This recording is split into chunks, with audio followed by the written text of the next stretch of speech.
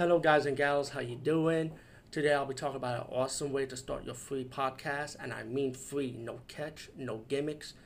It's totally free, easy to edit, easy to record, and easy to promote and monetize your podcast. It's called Anchor.fm, and I highly recommend you, guys and gals, check it out and start your own podcast and let your voice be heard. And also, don't forget to listen to Wild Dog Podcast and tell them that I sent you and that you hear it from me. So you get more people to join Anchor.fm. You will not be disappointed because they will also put your podcast in other platforms and then make it very, very much easier for you. Have a great day, everybody.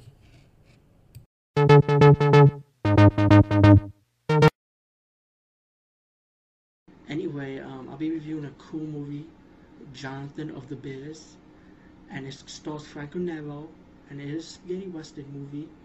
And it's one of those very, very rare movie, Jonathan of the Biz.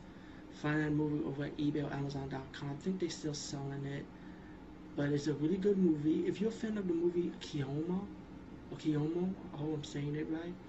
It's a spaghetti western movie with Franco Nero also, and it wasn't like your typical spaghetti western. It had like it was like a western movie, but kind of like a play at the same time because, excuse me, and it plays out like a with the music in the background. It has that matching music, and I just love the music from Kioma, and I also love the music from Jonathan of the Biz, which is the same style.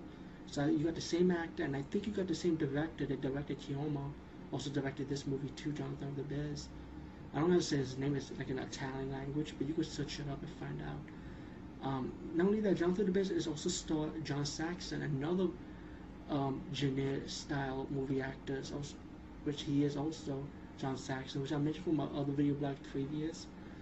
So you got two icons working together, Franco Nero and John Saxon. And Kiyomo was like a movie where you have the native Indian adopted by the white family. Well, in this one, you got Jonathan of the Biz, where it's like Franco Nero's character supposed to be he's the white kid. When he was this is the flashback scene. The white kid adopted by the Indian family. So it's the opposite from the other movie. They say it's a sequel, but it's not a sequel. I mean, it's pretty much the same style.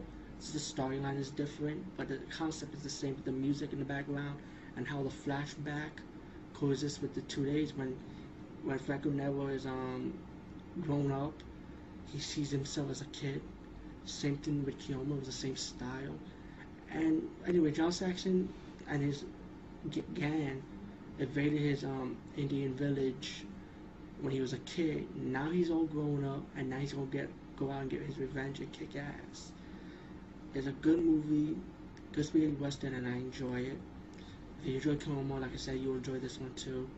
And I think it was Franco Nero's last western. So that's pretty much the simple. And the movie's cool. It also has a relationship with his bear.